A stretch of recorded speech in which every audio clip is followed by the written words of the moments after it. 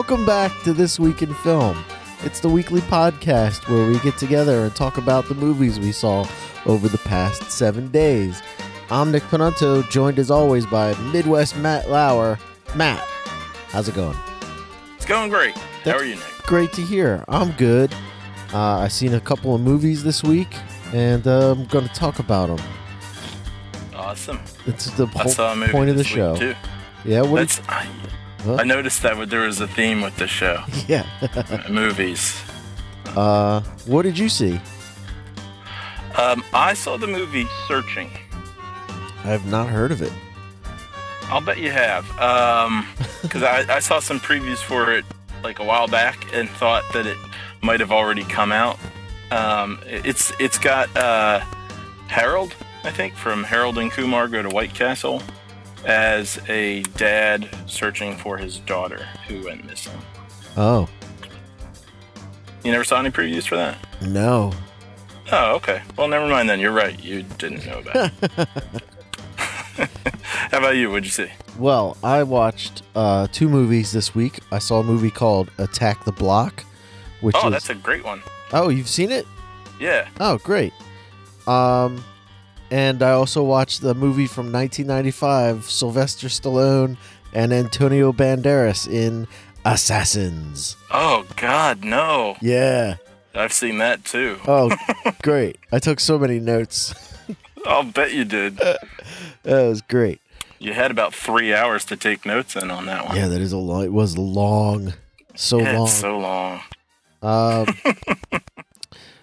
So why don't I'll start with Attack the Block. Cool. So Attack the Block from 2011 is a British movie. It's like an action sci-fi, I guess, sort of a comedy kind of a movie. A little bit, yeah. I thought it was okay. I enjoyed it. I kind of thought it was going to be a lot better. It really felt like watching a foreign film, though.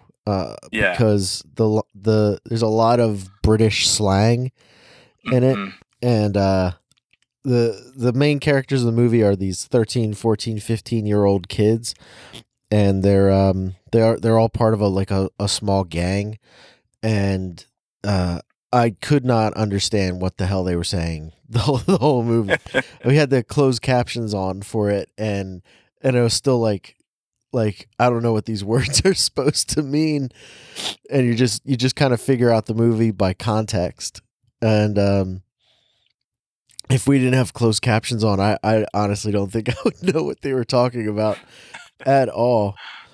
But the movie stars John Boyega, who is from Star Wars, the new Star Wars movies. He plays Finn in the new Star Wars movies, and Jodie Whittaker, who my wife recognized from the show Broadchurch, which I have not watched, but she likes a lot.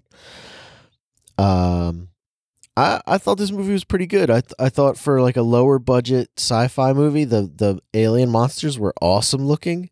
Yeah. They're like pitch black with the glow in the dark mouths and stuff. I thought it was great.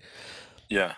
And that is I think it's a great effect. I agree with everything you said. By the way, like in terms of really feeling the foreignness of it, even though it's in English, and the low budget feel. But that effect is pretty. That's people really using their budget to the nth degree, because those monsters, all they are monkey suits, and they turned the contrast up so much that they become completely black. And I don't remember what it was for the lights in their mouths. It might just be like glow in the dark teeth or something. But that's it. It's just a monkey costume from a store with the contrast turned up so much, that it goes completely black. Yeah, and it's so effective. Like watching, I'm like, I kind of wasn't like loving the movie the whole time when, if I'm remembering right, it's a couple years back. But I know once they showed up, I was like, oh man, these are cool. Yeah, they were really cool. And the way the actor inside the suit runs around, like, you know, like on all fours, they run like a monkey would run, like a gorilla. But it's really effective. It's really creepy. And then when the monsters attack the kid, well, spoiler alert, since we both seen it, we're going to get into spoilers. So if you wanted to not get spoiled by Attack the Block, now's your chance to get out. We both recommend it. Yeah, check out Attack the Block. But the violence in the movie is crazy cool too, because when the monsters start eating the kids, the gore is great. Like there's the one time the monster bites the one guy's face off, and it like rips off his nose and chin and lips and stuff. And I was like, oh man, that's awesome. I actually, I don't remember it being that gory. I'd have to check that movie out. Yeah, there's like a few really gory moments. Like there's the part where the one monster rips the one gangster's throat out, and it's violent as all get out. And then I think there's another one when the one kid's leg gets bit by the monster, which looks a lot worse than the aftermath shows. Like it looks like the monster rips his bone out of his leg, but then in the next scene, when they're trying to patch him up, he's just got some teeth marks on his leg. But the basic plot of the movie is John Boyega and his gang rob the girl from the movie Broadchurch. Rob the girl from the TV show Broadchurch. And while they're in the middle of robbing her, a meteorite or something smashes into a car next to them. And inside the car is this monster that attacks John Boyega and gives him a cool slash on his face. And then they go ahead and kill the alien. And then they drag it around with them because they're like, this thing is crazy cool. We could probably sell it and get some money for it. And the next thing that happens is a lot of these meteorites come crashing down to Earth, and what's revealed is that all of the things crashing into the planet are more monsters coming in, and they're all after John Boyega. So you've got like hundreds of these things running around the city, or running around this like 2-block area of this British or English apartment complex. And it's really well done. Like they keep trying to get away from this apartment complex, but they keep getting pulled right back in. Now, why again are they after John Boyega? Well, again, spoiler alert. Yeah. John, the one that John Boyega kills at the beginning is a female, and because it was all over him, the female's pheromones cover right. John Boyega, and then it's what the males are hunting down. They're like attracted to the female scent, so that's why it seems like they're following them everywhere, is because they drag the female wherever they went. And so the monsters are trying to track down the scent of the female one. I forgot that too. Guest appearance in this movie by Nick Frost, who's one of my favorite people in movies. If you don't know who he is, he's if you've seen Hot Fuzz, he's the fat cop in Hot Fuzz, and he's in all those Edgar Wright, Simon Pegg movies. But it was nice to see him. It was a nice little treat. He made an appearance in the new Tomb Raider movie as well. Oh, really? Yes. How was that movie? Did you see that? I guess you did. Yeah, I reviewed it on the show. You did? Yeah. It's that memorable. That must have been that episode I wasn't there for. Yeah, no, it was decent. It's worth watching. It's certainly better than the Angelina Jolie one. It's not a great movie, but I'd say check it out. Okay. But that's really all I have to say about Attack the Block. I don't really have a whole lot for it. Is the tone a little like all over the place with that movie? I feel like I walked away from it going, this maybe it's just part of that it's foreign, but it felt a little unusual. Yeah, the tone is kind of all over the place. Like it kind of goes from like it wants to be funnier than it is. I feel like and it struggles in that aspect because it's not really laugh out loud funny, like, but there are moments where you're like, huh, okay. And and I think it thinks it's funnier than it is. But at the same time, again, I don't know what they're saying half the time, so it could be hilarious. So it could be like a lot of stuff lost in the translation of the language we both speak. Yeah, that English to English gets real tough sometimes. Yeah. But yeah, Attack the Block, totally worth checking out. It's a movie that I had been wanting to watch for a really long time and finally got around to it. Cool. The IMDb page says it's a teen gang in South London defend their block from an alien invasion. So I guess in South London, that's how people talk. I'm not going there then. Yeah. To all of our South London listeners, we're just kidding. None of you.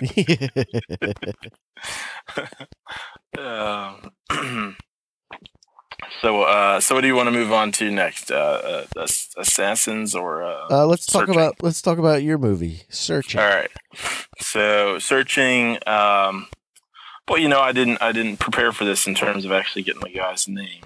I meant to look that up, but it's in the theaters right now. And I'm going to go on a little tangent as I often do with my theater going experiences, because there are so many things that happen at the theater aside from just the movie. Here's the first one: Diet Coke. Now, Nick, I don't know, man. You saw something in the theater pretty recently, so maybe you saw this commercial. But there's a lovely young lady. She's very attractive, walking around drinking the Diet Coke and talking about how she's drinking the Diet Coke.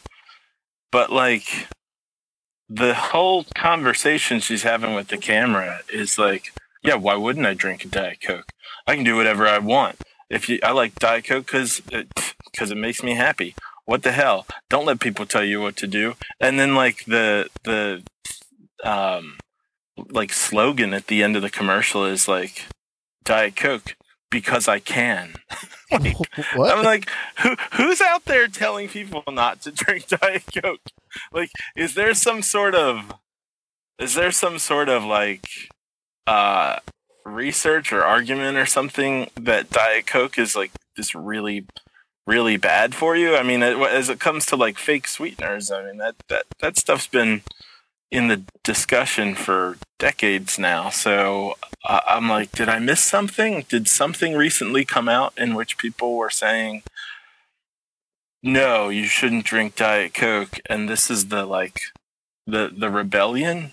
or is it just that people do like rebelling so much that if they make it sound like you're rebelling by drinking Diet Coke, then you'll want to? I don't know. I take it you haven't seen this preview. I have not seen it, but Diet Coke is disgusting, so I can see why people would. Although that's going to hurt our chances of getting that sweet Diet Coke. Sweet Diet Coke money. Right out the window. Oh, didn't think about that.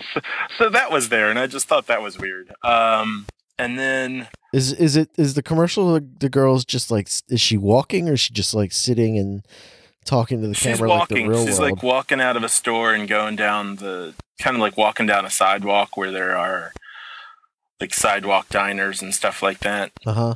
And so she's just kind of like walking in between people, and yeah, and she's just like, so there's drink a Diet Coke if you want. Don't let anyone stop you. Hold on a second. I'm going to try. I didn't know they did. I'm going to try and look up this video right now on the YouTube. What would you say the commercial would be called? It might be called Because I Can. Let's see. That's the slogan. Life is short. Have a Diet Coke because I can. All right. Sounds about right. I found it. I'm going to hit play. Okay. Now, you probably won't be able to hear it, but hopefully. Here's the thing about Diet Coke. It's delicious. This girl's got a giant can. The can is... It's true. It's really big. I'm not talking about her butt, but the can that she's drinking from. It's like a 20-ounce can. Okay. I mean, just do you, whatever that is. And if you're in the mood for a Diet Coke, have a Diet Coke. Diet Coke. Because I can. I didn't realize there were so many different flavors of Diet Coke. That is an annoying commercial. Did it end already? Yep. Oh. It was only 30 seconds. So, do you get what I'm saying, though? Like, she's talking as though someone's trying to stop us from drinking Diet Coke. Yeah. Yeah. Yeah. Yeah, those new flavors, though. Here, maybe I can get some of that money back. The blood orange flavor is really good. Blood orange? Yeah, it's a kind of orange. And that flavor of Diet Coke, it turns out to be really good. All right. Okay. So anyway, I'll take your word for it. So as it often does, the experience went from that into some previews. And I don't know if you've seen previews for any of these movies, but so there's one for a movie called Assassination Nation, and it looks like something along the lines of Unfriended, in the terms of like someone was videotaped in a like sexual situation or something. Oh. And then the world went, no, this is like going in a whole different direction though, because it's like someone was recorded and then the world started getting on her back about, I guess, maybe some sort of slut shaming thing. Uh-huh. And then she, if I'm understanding the preview right, I couldn't quite figure out what was going on, but it seemed like she and other people who are maybe tired of social media stuff like that are, they're losing it, man. They're like, they're standing up, and they've got things like machine guns, and they're out killing people. What? Yeah. So I don't even know. I might go see that one. It looked bad, but is it like interesting. The Purge meets Facebook? Yes, Oh. actually. That's probably a perfect. Now I've never seen The Purge, but I haven't. That's either. what it looks like. There actually was a moment during the preview where I was like, "Is this another Purge movie?" So yeah. And then there was a commercial for a preview for the Girl in the Spider's Web, which is one of those girl with the dragon tattoo movies. Uh-huh. And now I haven't read the books, and I only saw one of the movies. And I made the mistake of watching it with my mom because I didn't know what the heck it was about. So there's all sorts of rape and stuff going on. And I'm like, okay, well, I guess I'm watching this with my mom. They're real feel-good movies. Yeah. And from what I saw of the other ones, like clips and reviews and stuff, I was like, they don't look like they're very good. Did you watch? And so was this the Swedish version or the American version? I saw the Swedish version. See, I saw all three of the Swedish versions, and I really enjoyed them. I really enjoyed all three. Yeah, I thought they were great. Well, when the American one came out, I was like, I'm not going to mess with that. But I then never watching saw the it either. preview, Which is crazy because it's a David Fincher movie with Daniel Craig, and I was like, I don't need to see it. Huh? Yeah. I didn't bother, but I will say, watching this, is this one of those three? The Girl in the Spider's Web, is that one of the three? I don't remember. Because I wasn't sure. I'm like, are there more than three? Did they even do the other American ones? I thought they only did the first one. Yeah, I thought they only did one American one.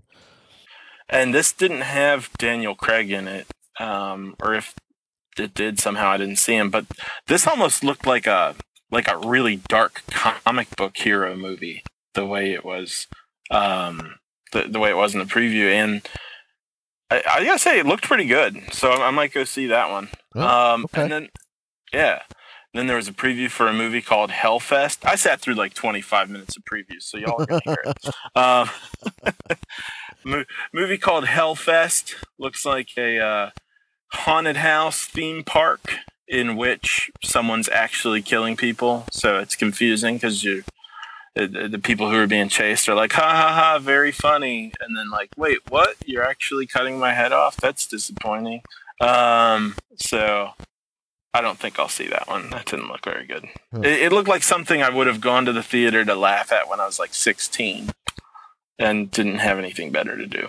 Okay. So, and then I saw an ad for Mortal Engines, which is a Peter Jackson thing that's coming out, like a young adult novel turned movie. I don't know if it actually was a novel, but it has that feel. And I got to say, I have no interest in it whatsoever. And I kind of wondered to myself, if Peter Jackson hadn't made the Hobbit movies, would I be more interested in this? And maybe if he hadn't made that King Kong movie. But at this point, I'm like, I don't care that Peter Jackson's name is on anything. It doesn't do anything for me. And there's Is it directed by Peter Jackson? I think so. Oh, okay. And the only thing it's really got going for it is that it's got Hugo Weaving in it.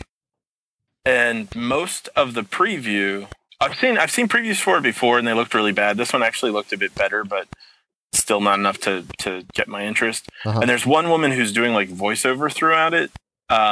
It's not exactly voiceover. She's just talking to the character, but there are clips where you see her talking and clips where they're showing action instead. Yeah.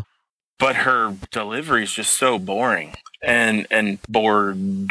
Like, she seems bored to be there. And like, there's one point where I guess it's like the culmination of everything. And she's like, once you do this, there's no going back. I thought, boy, that just put me to sleep. What does it even look like it's about? It looks like it's about, there's some sort of weapon. There's some giant machine, and it's called London. It's sort of like a floating planet or something like that. And there's some kind of weapon on it that I guess Hugo Weaving is going to use to destroy the rest of the world. Hugo Weaving is Agent Smith, right? Correct. Okay, great. And so, it kind of has that feel of like, hey, maybe this is going back to the well a little bit, because it's got the feel of, here's this ultimate weapon, kind of like a ring of power, and they have to destroy it or stop it. And it doesn't look good. It looks expensive. And that's about it. Looks like it'd be about as disappointing as that Fahrenheit 451 movie was. And then there was a preview for the new Nutcracker movie, which looks like those shitty Alice in Wonderland movies, which I actually haven't seen, so they looked shitty, but I don't know that they actually were. And then there was a movie called A Star is Born with Bradley Cooper and Lady Gaga, and I think the plot of that is she's ugly but wants to do music and has a good voice. That's the plot, I think. Wow. I think they probably fall in love. I will say, actually, of all these previews, it did look like it was probably the most decent movie.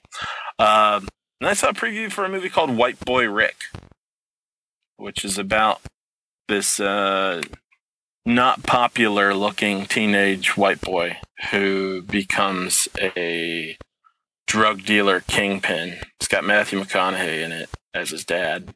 And it's sort of like, hey, and I kind of mean this from the tone. It's not exactly my slang here, but like white trash going more like urban feel. But it's based on a true story, so I don't know. It might be kind of interesting. Okay. And that's Preview Corner with Midwest Matt. I enjoyed Preview Corner. That was fun. Well, expect more of it, because when I go to the theater, half the time I'm like, man, the previews were a pretty interesting part of the experience, and B, like a half hour long. So they get something. So Searching. Wait. You know what's ridiculous is that you're probably going to see that Diet Coke commercial like for the next 2 years. That's true. I have seen it a couple times already, and this time I was like, wait, I got to say something about this, because I don't know what the point is here. I've never seen a can that big before, like outside of a baseball game. Like, yeah, no, it looks Miller like a Lite. giant beer can. Yeah. Yeah. Yeah, it looks like almost like her she's sort of straining to hold it. Yeah, like she's actually only 4 feet tall, and that's a regular sized can of Coke. By the 20th take, she's like, my arm right, yeah. can't hold the can anymore. All right.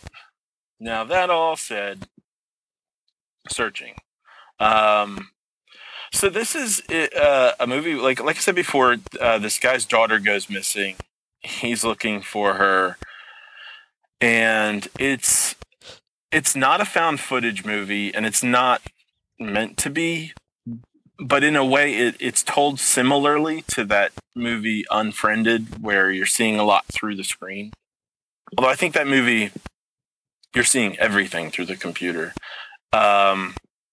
This is largely like that. You're getting to watch him try to look for her through her social media, calling her friends, and it's done really well. There are a few flaws in the movie, but when it comes to how it's presented, I think it's presented so well through use of the computer.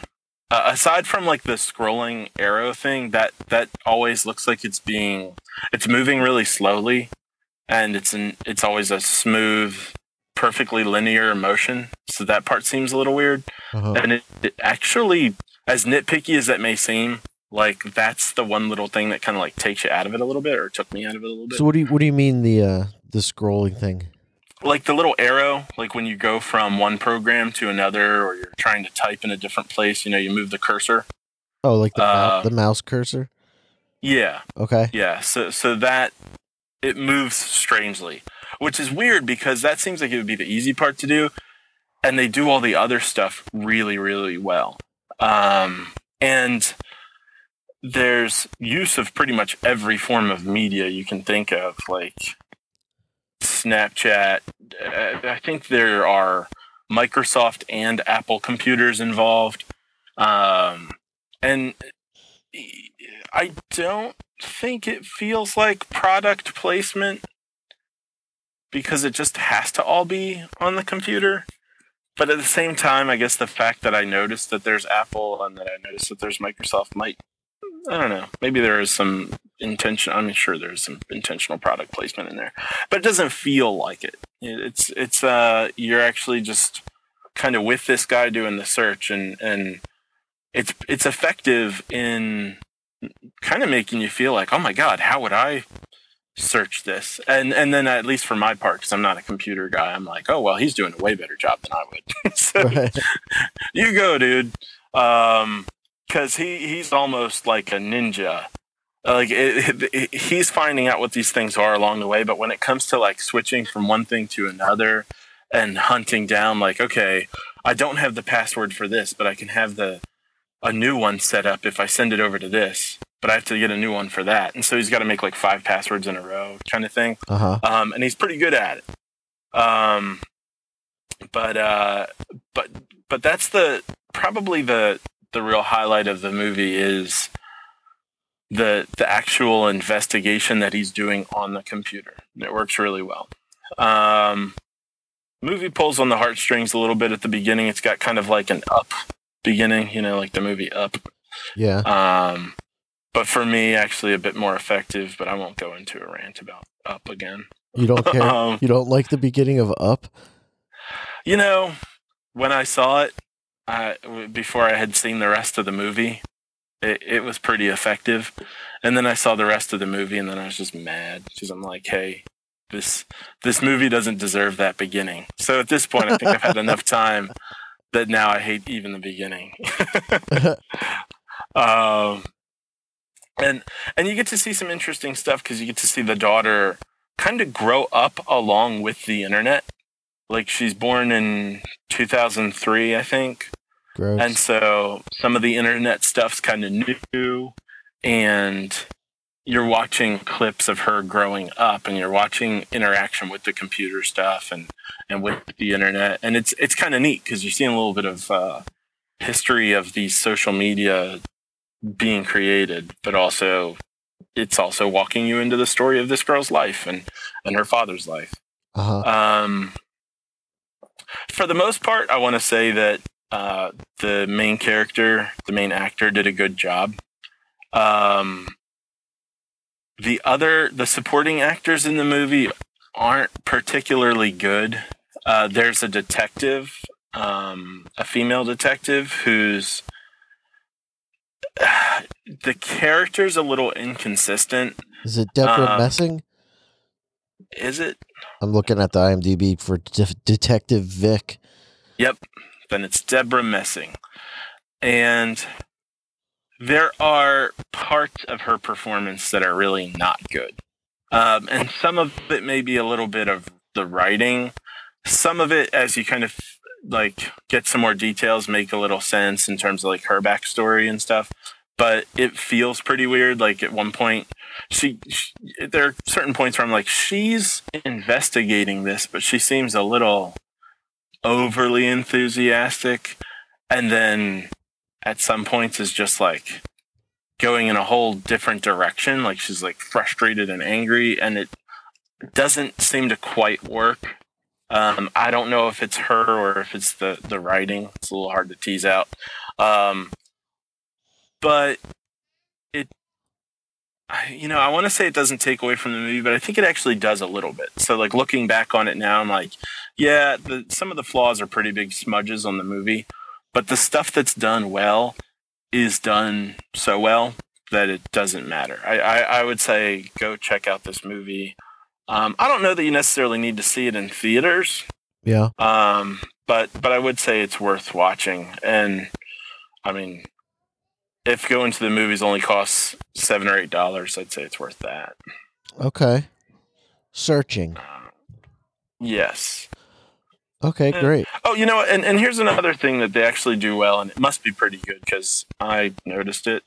I noticed that it was working really well, and that was how they were framing things. So just from a cinematography standpoint, the way they use framing in the movie is really, really effective, kind of drawing your attention to the right places and giving you a little bit, like there's one point where he's on the computer and you can see his face, but you can see what's on the computer. Like you can see his face because it's the computer's camera's on him, but he's got another program open and it's sort of covering half the screen. Yeah. And it kind of moves and you go like, well, all right, I'm interested in what you're showing me, but I want to see his face, more of his face and the reaction to it. And then it kind of comes over and it sort of does a good job of like kind of teasing you and getting you engaged in that way of like, oh, I want to see what's going on over there. And then I won't spoil the ending, but I will say that the ending gets kind of dumb. Oh, really? Yeah, it's kind of disappointing. It turns out the girl was just at her friend's house. No, it's not quite like that.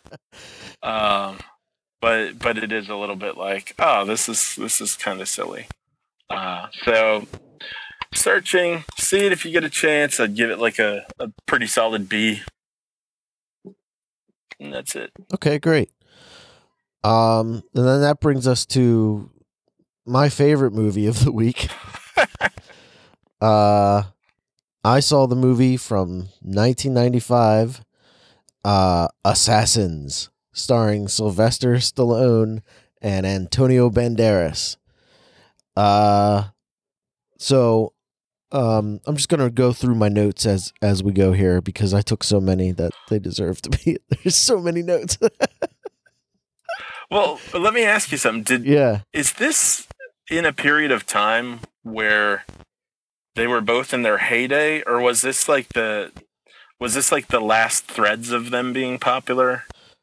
I think this is right when Banderas became popular because he seems like he's really trying in this movie.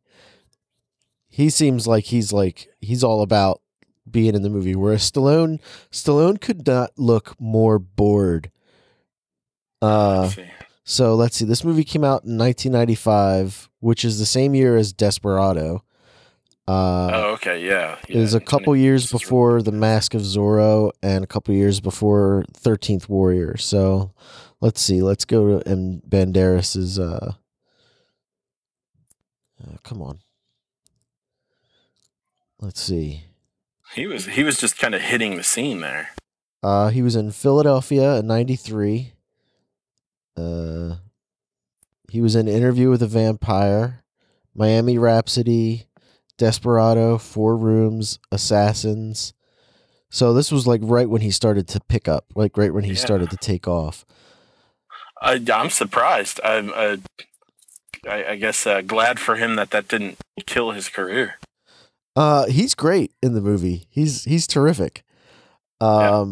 And here's something that I didn't realize about the movie till it was over, was that it was directed by Richard Donner, who has done like a ton of great action movies. He directed Die Hard, Superman, Lethal Weapon. Oh, wait, I think he did Die Hard. He did all the Lethal Weapon movies. I'm pretty sure he did Die Hard 1 and 3. He did some of Superman too. Right, yeah. I never saw the Richard Donner cut of Superman 2. I should watch that.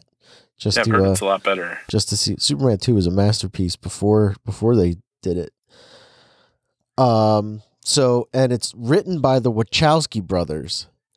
Really? Who were men at the time. They're now, both of them are ladies. Do they go by the Wachowski sisters now? I don't know, but it's Andy and Larry Wachowski, who are now Lily and Lana Wachowski. So there's that. And then I looked at the IMDb for the Wachowskis to see where they were at, because this movie is terrible. And and so like their big credits, it goes Assassins, they wrote Bound, and then The Matrix. So like I don't understand how they were able to make that happen, where they go from this, they wrote Bound, and then they get like full like carte blanche to do The Matrix. They wrote and directed that. So well, I think some of the story goes like they were given a small, quote in quotes, amount of money, like $15 million for The Matrix, and filmed just the scene that I think is kind of the intro scene where Trinity runs away and then like jumps up the walls and kicks people and whatnot. And they used all the money on that, and then went back to the studio and said, all right, look at what we did. And they were like, oh, okay, you're going to make a whole movie like this? Cool. Here's more money. Oh, okay. Well, it worked out for one movie. For one movie. Uh-huh. Yep. So they really stretched a lot out of that. There wasn't enough. Been allowed to make a lot of other. There wasn't stuff. enough underground cave rave in the first one. I needed more rave and more Keanu Reeves ass. Do you remember when we saw that in theaters together? You had seen it. You had seen it before me. Yes. I think it's the second one. Is it with the rave, or is it the third one? Yeah, no, it's the second one. Where well, I think the third one might have something like that too. You saw it before I did, and as the scene approaches, you lean over and you go, "There's some nudity coming up in this scene with Trinity and Keanu," and I was like, "Awesome, Carrie-Anne Moss nudity," and it's Keanu Reeves' butt. What Nick's leaving out of this story is that Nick and I were supposed to see this movie together, and I had nothing to do the night before he was coming up to my college area, and so I went and saw it on my own because I was just so eager, and then it sucked. And it kind of served me right because I saw it without Nick. And then you had to watch it again. The next day, Nick's like, "Yeah, man, are you ready to go see this?" And I'm like, "Yeah." And then you're like, "Wait, what's wrong? Why aren't you excited to see this?" I was like, "Oh, man, I already saw it." And serves me right. But that sucks for you, because then you saw it for the first time like a good friend, and it was still sucky for you. Yeah. And then we got to see the third one together, and all was right with the world, except for the fact that all the Matrix movies suck. Yeah. Minus the first one. It's a shame they never made a sequel to that movie. Yeah. So Assassins, starring Sylvester Stallone and Antonio Banderas.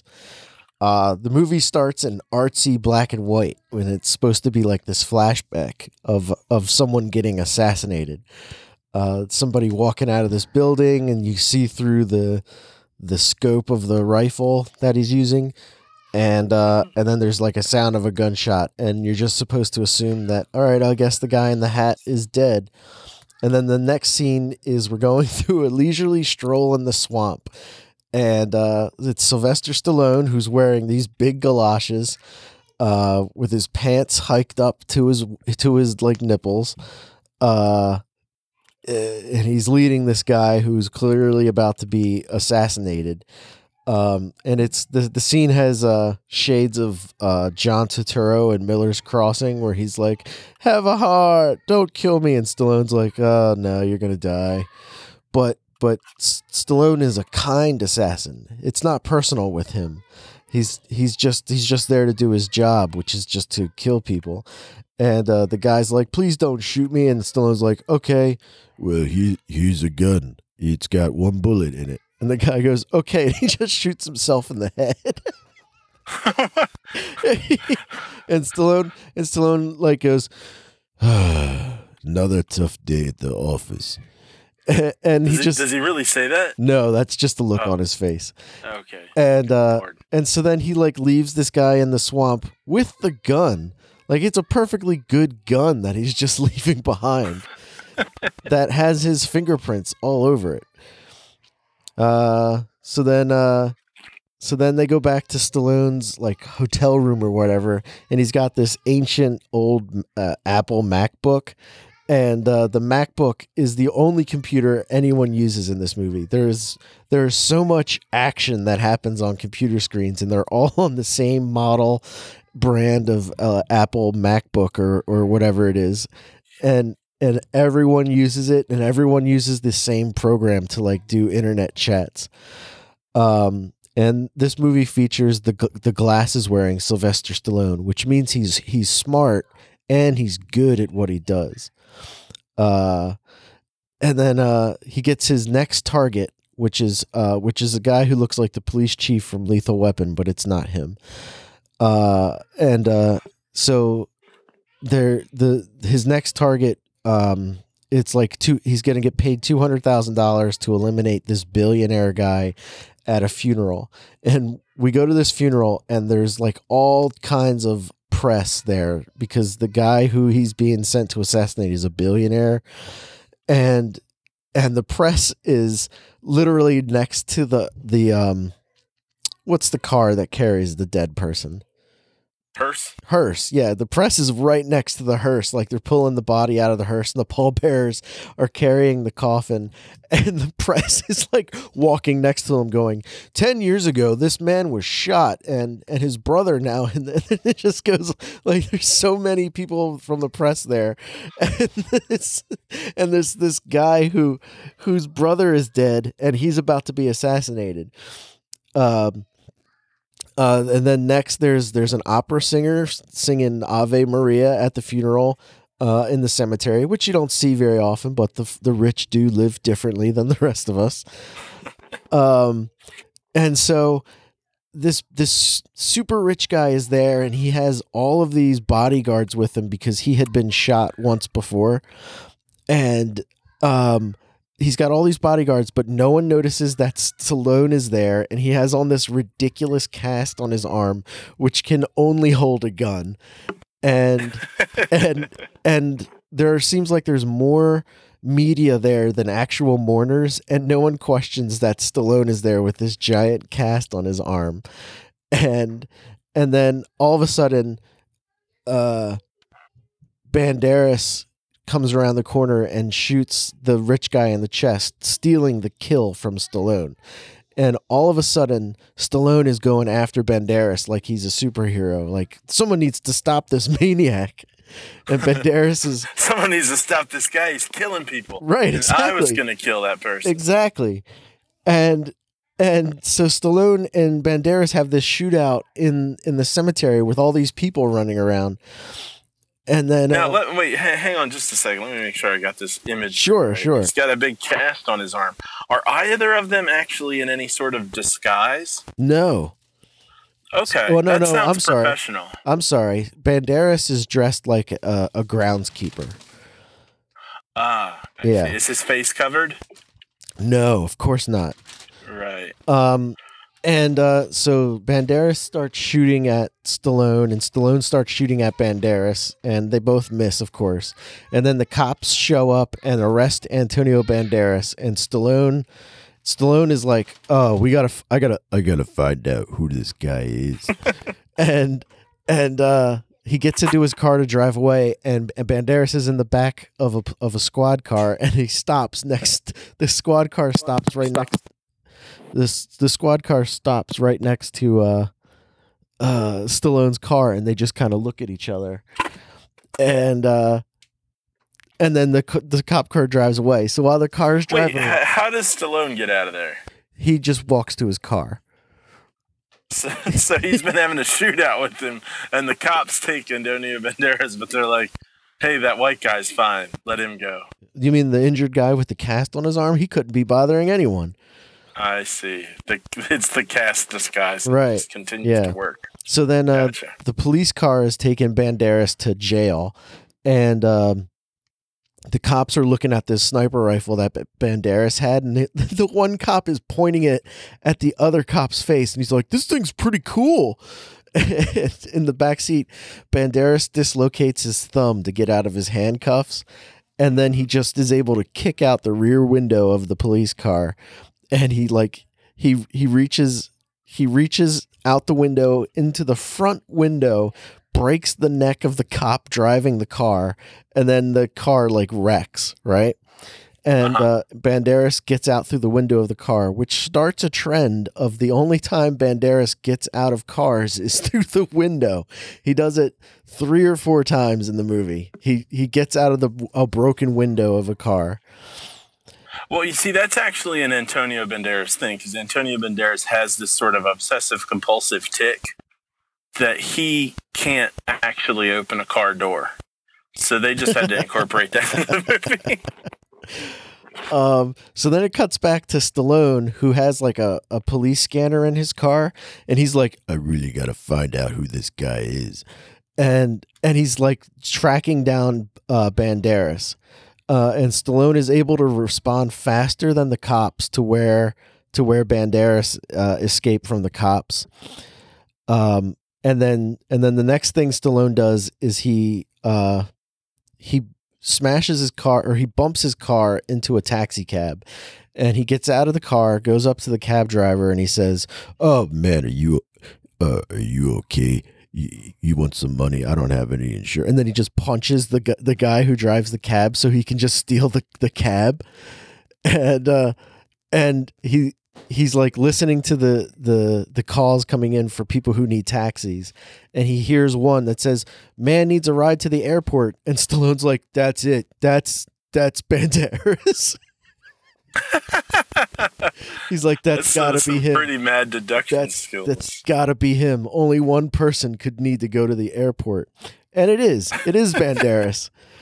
That would make an interesting twist if it wasn't, though. Right. I mean, it would make the movie 3.5 hours long. Yeah. So then that's when we find out that Stallone. So it is Banderas. It is him that he picks up, and we find out that Stallone's name is Robert. I'm sorry, I've got this movie playing out in my head right now where he gets to the airport and he's like, "Oh man, I really thought that would have been him." He still has to be a cab driver because he's an honorable man. I'm sorry. He said you find out his name is.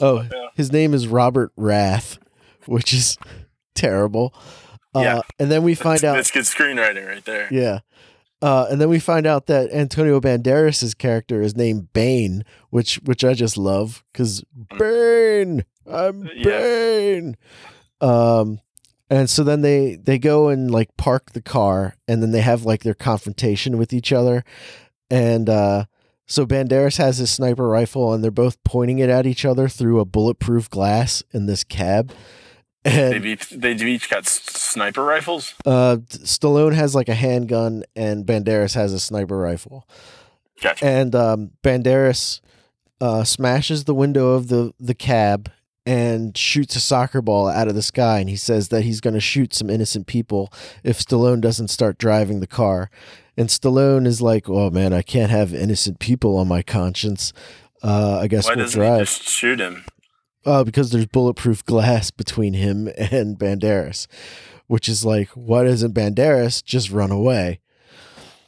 So then again, they have this confrontation where Stallone is driving the car and Banderas is trying to escape the car through the window because that's what he does. And Stallone is like smashing Banderas against a bus. Like while they're driving, he just keeps swerving the car into a bus. And while this is happening, Banderas is like half out the window holding on to the bus that he's being smashed against. Stallone is having a conversation with him like, so are you going to tell me who hired you? And then that's where I have this note that Stallone just seems to be really bored to be in this movie. He just has like this bored, dead look on his face, more so than usual. And then let's see. Maybe that's the character.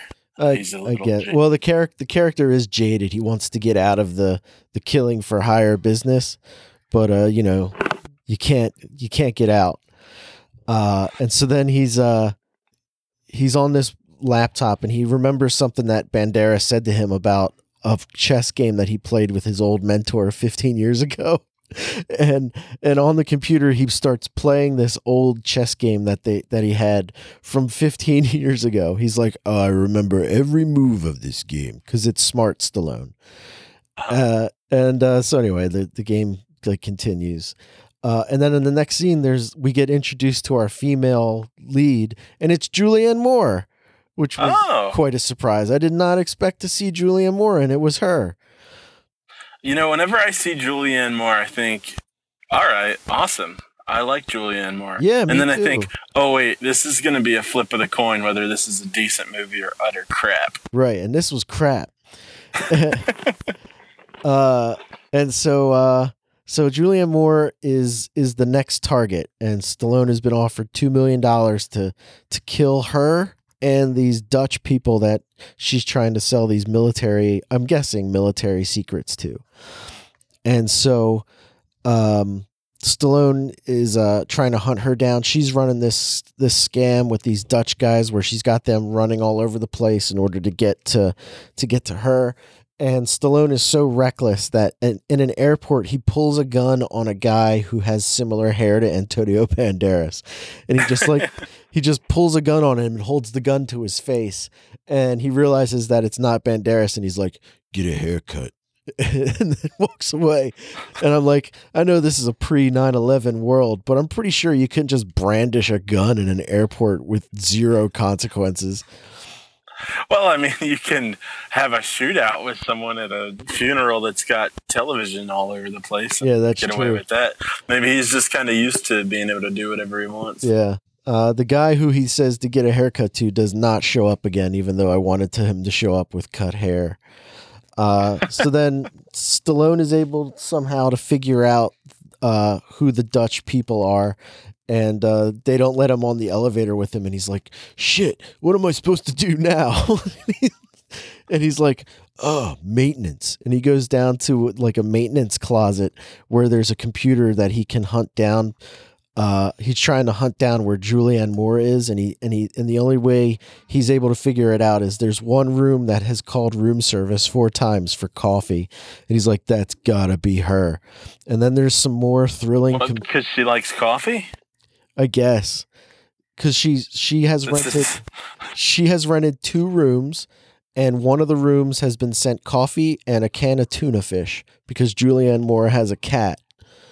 Oh, so that's gotta be it's her. the tuna fish that sets him. Yeah. Yep. More of that brilliant deduction, like when he's like, "Hey, a guy going to the airport. That must be him." So Julianne Moore is trying to get this deal to go down with the Dutch people, and then Antonio Banderas shows up. He shows up. He kills everyone in the room because Julianne Moore is in a separate room, and at the same time, Stallone finds Julianne Moore, and he like pulls her away.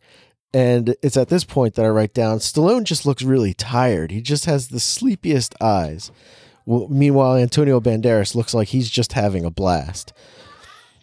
Yeah, I don't think I've ever seen Antonio Banderas phone it in. I got to agree with you. So Stallone and Julianne Moore go off together. Stallone's like, I'm going to try and keep you alive for some reason. There's no reason for him to want to keep her alive at all. Well, I mean, it's Julianne Moore. Yeah. And it's like young, cute Julianne Moore too. She's got like pigtails at one point in the movie. You're like, I like this Julianne Moore. So then she's able to escape from Stallone, but she leaves her cat behind. And for some reason, Stallone takes the cat to a random pet store, and the lady who owns the pet store knows the cat, and she goes, "Where's your mommy?" or something like that, like whatever you say to people who have cats. And and that's how Stallone is able to find out where Julianne Moore lives. And then they start working together against Antonio Banderas because Stallone decides like this is his last mission and he wants to be done with it. And then I have so many more notes, but it doesn't really matter. Let's see. Wait, so his last mission is to prevent... No, his last mission was to kill Julianne Moore and all those Dutch people. But, here, let's talk about the end of the movie. So, super spoilers for the end of Assassins. So, remember at the beginning of the movie with the black and white footage where we see a guy get shot who's wearing a hat? Turns out that Stallone was the one who shot that guy.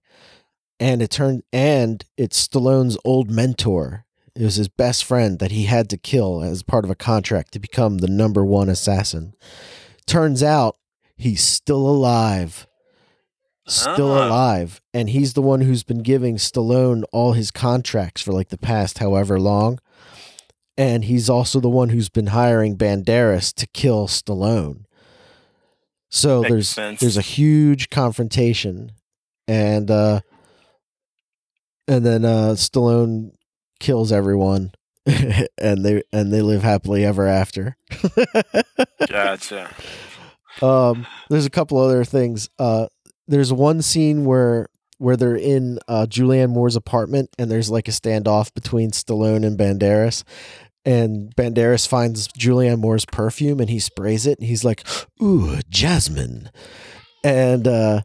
And so then whenever he's a perfect Antonio Banderas, by the way. Thank you. It's like he was here. So then whenever he smells jasmine like 4 or 5 times throughout the movie, and he always just assumes Julianne Moore must be nearby. And he like it's so ridiculous that he just smells a random flower and he's like, "It is her." Meanwhile, they haven't been to her apartment and she didn't bring the perfume with her. So why would she smell like jasmine? Well, jasmine just happens to be one of those scents where once you put it on, it just stays forever. Yeah. And leaves a little trail wherever you go. Yeah. There's another scene which has shades of the French Connection where Julianne Moore is chasing down this elevated train in Seattle. And I'm like, this is like the poor man's French Connection.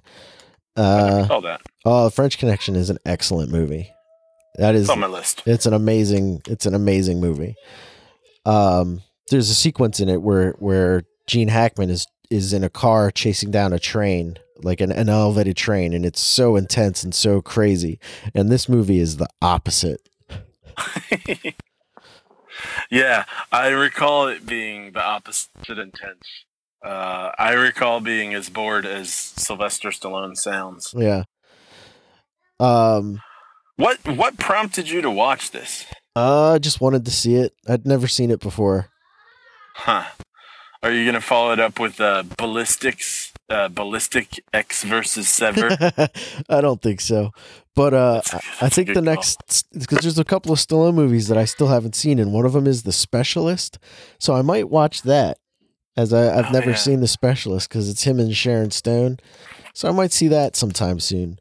But I don't remember it, but Assassins was kind of fun to watch, but it was way too long. It's like over 2 hours long. Yeah.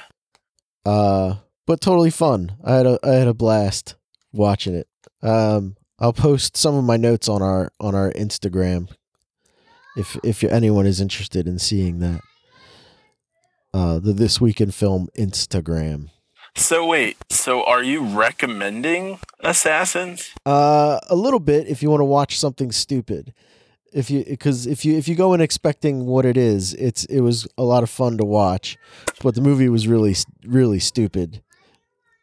It sounds like something to have on, sort of, if there's something tedious you have to work on. Yes, that's a great thing to put to say. You can look up every now and again for the action or Julianne. Yeah, it's ridiculous. And there's like one switch that goes off in the middle of the movie, like the middle of when Stallone and Julianne Moore are together, where it's like, all right, they're together now. They're having like a cute moment together. They're best friends now. Oh, they're gonna split this $20 million. Their lives will be forever changed. Like it just goes from I was hired to kill you to I guess we're together now. It's so dumb. But that was Assassins. Check it out if it's on TV.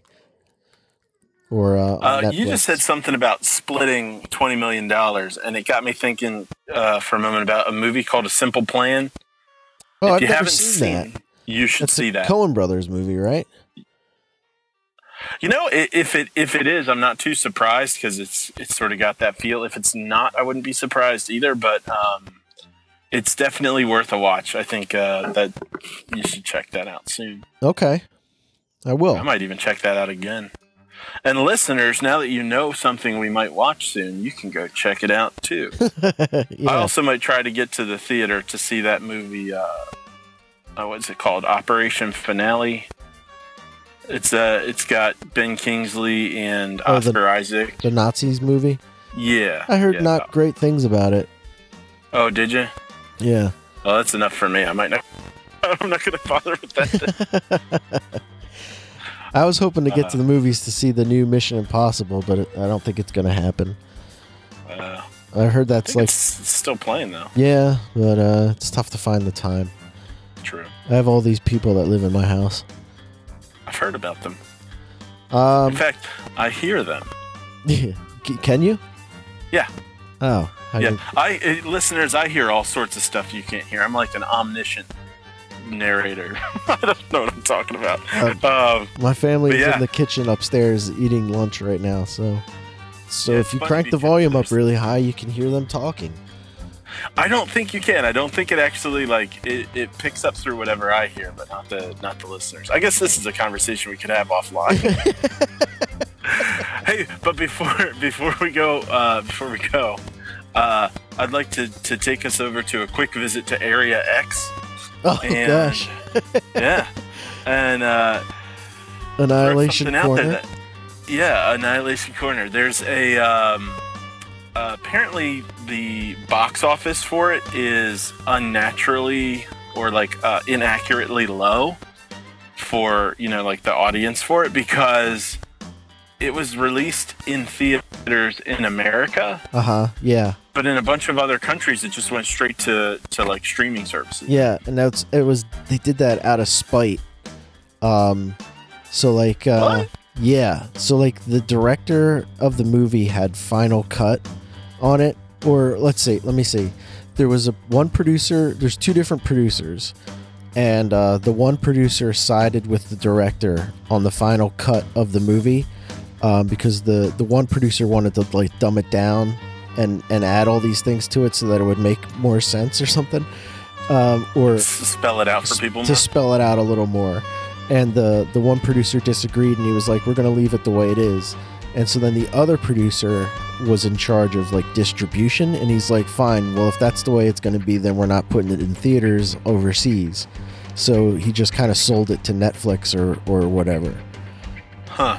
Yeah, so the movie's got a troubled production story.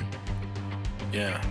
And then, I don't know what it actually did make, but it sounds like if you were to check it out, it would give you kind of a misleading sense of... Yeah, if you think of box office as how good a movie is, it'd be pretty misleading. Yeah, and it was done out of spite. Huh. That seems like a dumb move, but all right. Yeah. Well, that was Area X Corner. The hottest new segment on This Week in Film that we forgot to do the last 2 weeks.